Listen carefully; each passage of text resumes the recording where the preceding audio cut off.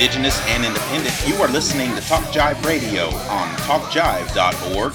We are the station where Indigenous Peoples Day is celebrated 365 days a year, 24/7. I am JT, your host, and this show is called The Power Chord.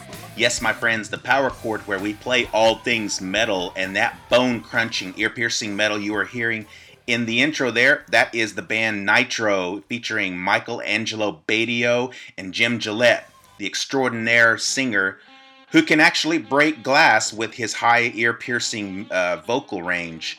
And yeah, that is a hell of an album right there. That was their second album, and it didn't get much attention that I thought it should, and that most people did. But you know, hey, you're hearing it now, so it's called Nitro 2. It's a green cover with the big Nitro emblem on there, so check it out if you are able to. It's got a lot of great guitar playing on it, and definitely a lot of great vocals. Like I said, he has a great vocal range, and he is just an aficionado on vocals.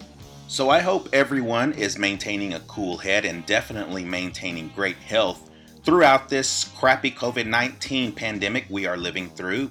And also, I hope you're enjoying the summer that is coming officially now. I mean, officially, in my opinion, summer started after Labor Day because it started becoming hot throughout the day, which is my favorite kind of weather. But yeah, I think officially summer does not start until around this week, I believe. I might be wrong. I will check on that. But to me, summer means music festivals, outdoor ones especially. Well, you know what? It's not really a music festival unless it's outdoors, in my opinion. I mean, yeah, they can have all of these indoor ones, but it's just not the same. Which, on that note, brings me to our first hour theme that we are known for here on the Power Chord. We are going to take you way back.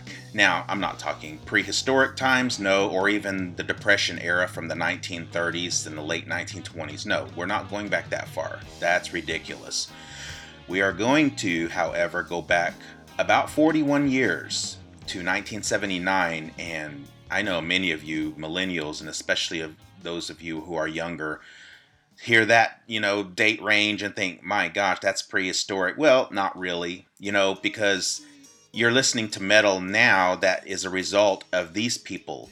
These bands laid down the template, the foundation of what you're listening to this day, and what most of you musicians are able to play and create to this day. So yeah, a lot of respect goes to these folks, and it's not just because I'm biased, because I'm old enough to remember those times. It's just that I think that it's time to bring it back, time to tell people what things were like and educate folks of what you are doing now and what you are listening to is a result of that, of what was going on back in those days, the early days of metal.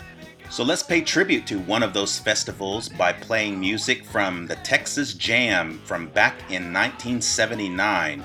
Yeah, I know that all you younger folks are saying, man, that's long before I was even thought of, and definitely long before I was born. Well, you know what? Now you're hearing some history. You're getting a history lesson here in metal. So I don't know how many of y'all are familiar or remember the Texxas Jam, which originally was called the Texas World Music Festival, and it lasted from 1978 to 1988. Despite its young, short span of 10 years, it was one of the best festivals of its kind. Initially, it was held in two cities in Texas, Dallas and Houston. For the Dallas festival, they would hold it at the Cotton Bowl. And for the Houston festival, they would either hold it at the Houston Astrodome, which is where the Astros played, and Rice University. Obviously the Rice Owls, the college football team there. But for the most part, the main one, I won't say the main one, I guess. They were both equally important, especially if you lived in Texas, but Dallas was the most popular one. It also became the forefront of the better festivals that they were about to introduce throughout the 80s. So definitely great times there. And, in the late 70s, there were a lot of great festivals that were being born. And, this is just one of many. So let's go ahead and pay tribute and respect to the Texas Jam from 1979. And this was a great lineup.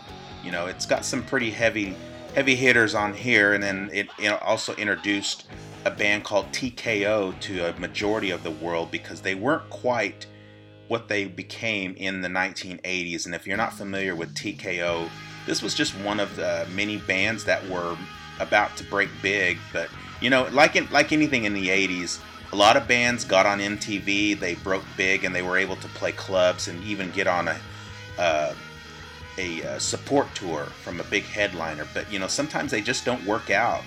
Like there's a lot of we had in the 80s there were a lot of the one-hit wonders, like Aldo Nova. You never heard much from him after that song called Fantasy, and I actually saw him on a tour with Cheap Trick and Saxon. That was a great show. But that's just an example of how a lot of bands did, and they still do it to this day. Some get a great hit and then they disappear. So, but we will get to all of that, and we have a lot of metal after that first hour segment. So why don't we just go ahead and get to it? Why all the chit chat? So we're gonna start this show off with Tooth and Nail from Dokken.